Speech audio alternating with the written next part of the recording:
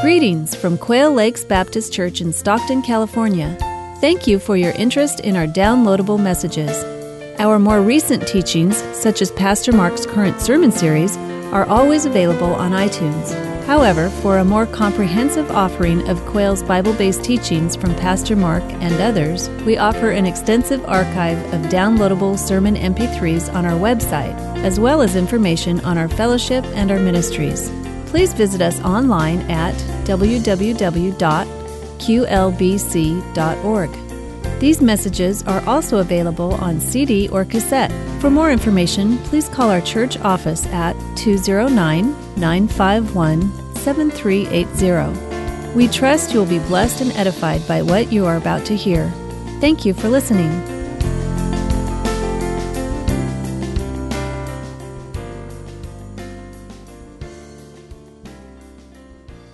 Take your Bibles, please, and turn to the book of Deuteronomy, chapter 31. That's where we are today. Deuteronomy, chapter 31. We're going to talk today about God's promise for the new year. And the key concept today is essentially that promise. It is this: God's got you. That's His promise for the new year. He's got you. He's with you. Let's rejoice in that as we come to Deuteronomy, chapter 31. While you find that, let me just share this observation with you. Obviously, in the past few years, we have experienced in our nation this terrible scourge of mass shootings. And we hear about it on our news. We think about it. It's something that's now in our collective consciousness. But each time one of those terrible events happens, it seems like there's some story of great courage that emerges from the midst. A similar story came from 2015 in San Bernardino. It was just one of those same kind of tragic shootings, and Denise Peraza was a survivor.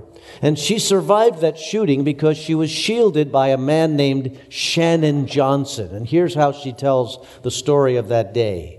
She says, it was Wednesday morning about 10:55, and we were all seated around this large table in a meeting, joking about the fact that someone said the wall clock must be broken because time was moving so slowly during this boring meeting. Never would I have guessed that 5 minutes later we'd be huddled under the table using a fallen chair as a shield when over 60 bullets were fired across the room. She goes on to say, I remember his left arm holding me as close as possible to that, behind that chair, and him whispering in my ears over and over again, I've got you, I've got you, I've got you. And as we enter 2016 and the new year stretches ahead, that's exactly what God is whispering in our ear to each of us. Don't worry, I've got you. That's what Moses says in Deuteronomy 31. Read with me verses 7 and 8. It says, Then Moses summoned Joshua and said to him in the presence of all Israel, Be strong and courageous, for you must go with these people into the land that the Lord swore to their forefathers to give them, and you must divide it among them as their inheritance. The Lord Himself goes before you and will be with you. He will never leave you nor forsake you. Do not be afraid. Do not be discouraged. Now, the scene where those words are being spoken is the blazing hot desert of Moab near the eastern banks of the Jordan River. The children of Israel have been camped there for some time as they're preparing to cross the Jordan and go into the promised land. For the last 40 years, they've been a nomadic people, but finally the long march is over. They're nearing an end to their journey. Preparations are being made to go into the land of promise. And Moses spends quite a bit of time as they're poised, ready to go into the land, preaching sermons and giving speeches to the people. He wants to make sure they understand all that they've experienced as a people, as God has directed them, and He wants them to know what God expects of them in the promised land. Now, those speeches make up the book of Deuteronomy. That's what the book of Deuteronomy is. And one of those meetings, in this time of speech-making, Joshua is inaugurated as the next leader of the nation. That's what's going on here in Deuteronomy 31. And in so doing, as Moses points towards Joshua as the next leader, what he's recalling is his own personal failure that has precluded him from going into the land. He refers to it back in verse 2. He says, I am no longer able to lead you. The Lord has said to me, you shall not cross the Jordan. See, even as they are on the verge of the end of their journey and a celebration of what's going to happen, there is a sense of failure that Moses is feeling, no doubt. He's publicly elevating Joshua, but he has a haunting reminder that he himself has failed. That failure is recorded back in Numbers chapter 20. In Numbers chapter 20, the setting is such that the people are in desperate need of water. They are out in the desert, in the wilderness, and because of their thirst, they're grumbling against Moses and they're grumbling against God. And God chooses to miraculously provide water to save them. Now, the truth is, this exact scenario has happened before. Decades earlier, many years earlier, when the wilderness wanderings were just beginning, recorded in Exodus chapter 17, the same scenario takes place. They run out of water and they're desperate for water. And in Exodus 17, we read these words. God says to Moses, strike the rock and water will come out of it for the people to drink. So Moses did this in the sight of the elders of Israel. He struck the rock, the water flowed, the people are saved. Moses obeyed.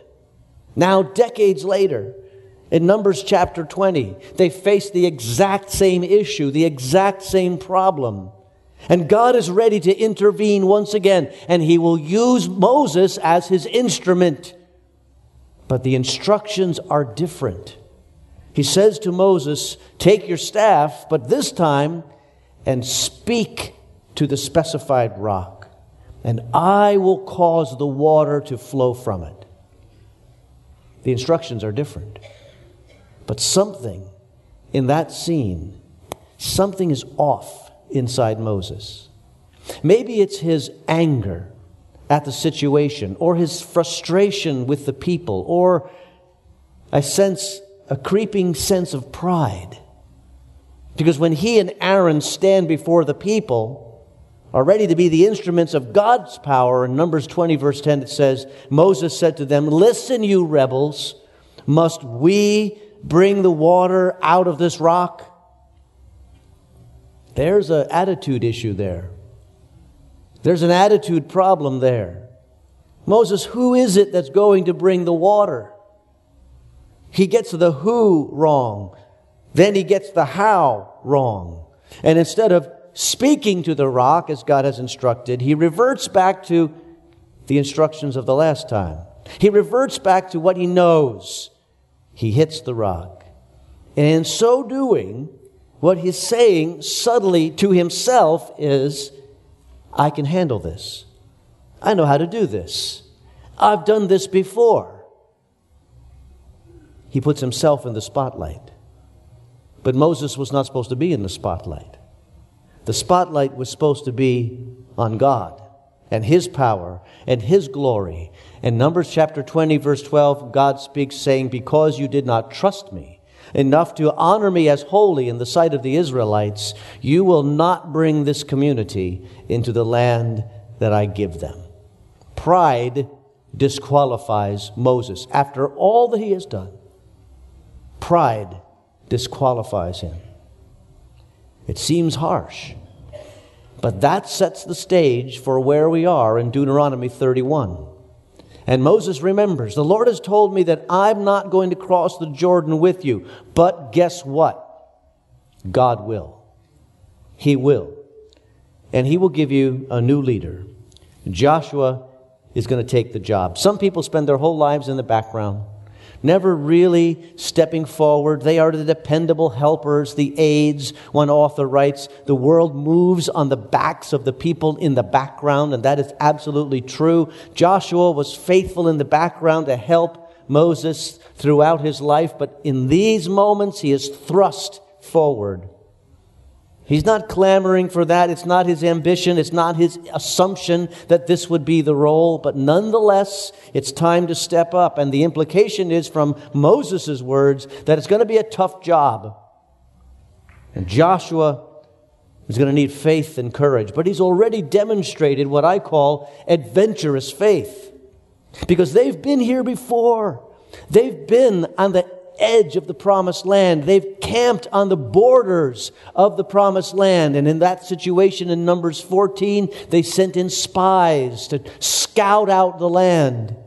And the spies came back. One of them was Joshua. And they came back with a report. The land is great. It flows with milk and honey. It's expression for it's a beautiful, fertile place. It's going to be a wonderful place to live. But there were giants there. And we can't beat giants. And Joshua is one of the few who stand and say, why not? God is on our side. Why can't we beat giants? He has adventurous faith. See, faith is not really faith until it breaks your categories. Faith is not really faith until you see it asking you to do something that you know in your own strength you can't do. Engaging the resources of God. Attempting what seems to be impossible by ourselves alone. That's where faith shows up. If we know we can do it, it doesn't take faith. Joshua has adventurous faith. I know of a church where the treasurer in that church, who was a man of great influence, he would never allow the church to set a budget for more money than the church had actually taken in the year prior. That was his standard. Over the years, he always kind of said, well, this is what we took in. That's all we can plan on spending next year. He called it good stewardship. I called it lack of faith. And that attitude, that idea was like an infection that spread to everything that church tried to do. A defeated mindset. I spent many lunches with the pastor of that church. I prayed with him. I felt his frustration. No one would try anything new. No one would step out and just give it a try. They would not move by faith. They always had to know that they would be successful. And that church today is closed. And I don't know what's going on in that building, but it's not a gospel ministry. If we know we can do it, where's the faith? It's true of church budgets. It's true of family tithing. It's true of raising children. It's true of witnessing for Jesus. It's true across the board. We are called to be a people of faith. But faithless people stay where it's familiar. They stay where they know the territory. They stay in the wilderness. Even if it's lousy, at least I recognize it. Faithless people say, well, I'm just going to make do rather than grab for God's best. Here's a news clipping from a Singles Connection section of a small-town newspaper. A lady put in an article. Here's what she wrote. Lonely widow misses husband. Seeks tight-fisted, ornery old coot for companionship. That's familiar territory. But somebody should tell her she can do better than that, right? We know that already. Faith-filled people try something different. Extend themselves, break the categories. John Ortberg has written a book called If You Want to Walk on Water, You've Got to Get Out of the Boat. It's a great title, but in the book, he talks about a medical study. 122 men were evaluated. All of these men had had a heart attack, and their health forward was being traced, but they were evaluated not on their medical needs, but on their psychological makeup of optimism versus pessimism. And here's what they found. That a pessimistic, hopeless attitude increased their odds of dying in the next 8 years by 300%. It was the greatest predictor of death within 8 years, better, more accurate than any risk factor, even high cholesterol. So here's Ortberg's conclusion. Better to eat Twinkies in hope than broccoli in despair. I'll pause. Some of you are writing that. Twinkies in hope versus broccoli in despair. Joshua is a man of faith, and he's the right man for the job because faith breeds hope. Hope breeds courage. And he's asked here, take courage. We are asked in the verge of this new year that stretches ahead. Take courage. You can have courage. Number one, have courage because the Lord is going ahead of you. Verse 3, the Lord God Himself will cross over ahead of you. You know, firefighters have a motto, first in, last out. It's meant to exemplify the fact that they arrive at a scene of a tragedy and they run towards the tragedy. And they stay there till things are done. They get the job done. The Lord is the same way. He says, I'm going to go ahead of you into the unknown, into the promised land, into the new year. I'm going to go ahead of you. I'm going to precede you. He will face the opposition first. Put that in our minds as we face this new year. We're going to cover a lot of ground in this new year, but God has already covered all that ground. And He sprinkled that ground that we will tread with grace and strength and everything we need to make it through. There will be battles ahead in this new year, but God has already faced those battles and fought those enemies. God is always ahead of us. He's always previous. He's already there, so we can have courage. Secondly, He says, have courage. Because not only do I go ahead of you, I also go with you. Verse 6, be strong and courageous. Do not be afraid or terrified because of them, for the Lord your God goes with you, and He will never leave you nor forsake you. Every step of the way, every day when the sun comes up, every night when you lay your head on your pillow, in this year that is ahead, God will be by your side. He will be your unseen guest at every single meal. He will be with you at every activity. He's the company you keep everywhere that you go. He's always watching, and He's always there. You can have courage. He's at your side. I'm told that ancient map makers used to put in the margins of their map, when they ran out of information, they didn't know what came next, in the margins they would write, "There be dragons." It was a statement that said, knowledge has ended, and so speculation has started, and we think that there's danger. We think that there's dragons. And maybe you think like that in 2019. Maybe you're thinking, this new year right now, I should write over it, "There be dragons." It's uncharted and it's probably scary. But here's what you need to know. It doesn't matter. It doesn't matter if difficulties are ahead. It doesn't matter if scary stuff is ahead. Why? Because I have one who is with me, and so do you, who is able to conquer the enemies and to give us victory. I'll be right beside you, He says. I'm with you all along the way. Have courage. And thirdly, have courage, because He promises that protection will last. He'll never leave you. He'll never forsake you. Verse 8, the Lord Himself goes before you and will be with you. He will never leave you nor forsake you. Do not be afraid. Do not be discouraged.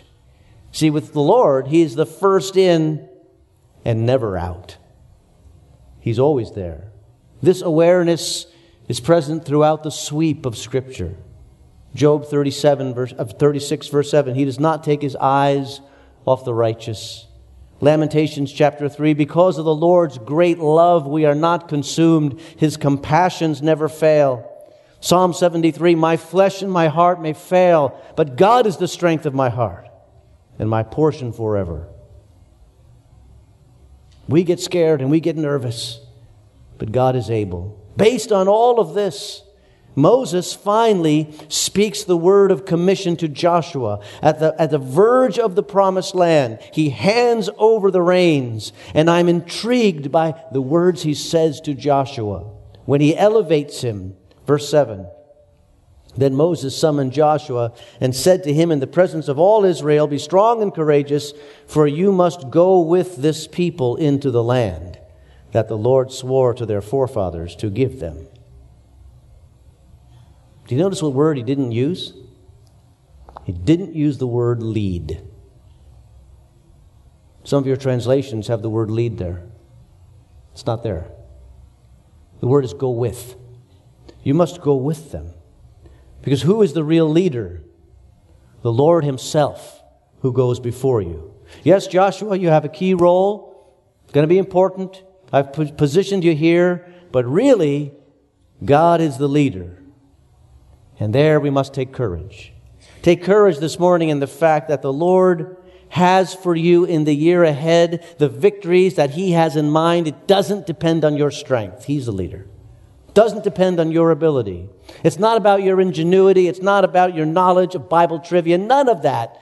It is about you depending on the Lord. I pray regularly, God, thank you that Quail Lakes Baptist Church is your church. And we will face a year of ministry ahead. God knows what He has in store for us. And here's what I rejoice in. He is there already. He's with us, and He will never forsake us. And that gives me courage. Courage means you recognize that when God says He's with us, it means something. It means He's able to handle the situation. Courage has the assurance that there is a beacon that shines through the dark. God is already ahead of us in the year ahead, and He shines this beacon of light back, directing us along His way. And the light will come to us just as we need it, just as we're ready to take that next step. It doesn't illumine the entire journey. It just comes as we need it. That's why faith is called for. And that's why courage is called for. But when we have it, God will direct our life. In this next year, give God your fears. Give God your future. And recognize this. God, He's got you. Let's pray together. Lord, we thank You because the future is unknown to us. It's a mystery and it's often scary.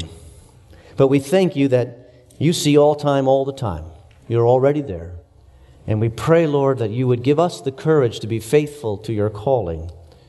Give us the faith to take steps that are beyond our comfort zone, but are just where we need to be. And help us be Your people, we pray. For we ask You in Jesus' name. Amen.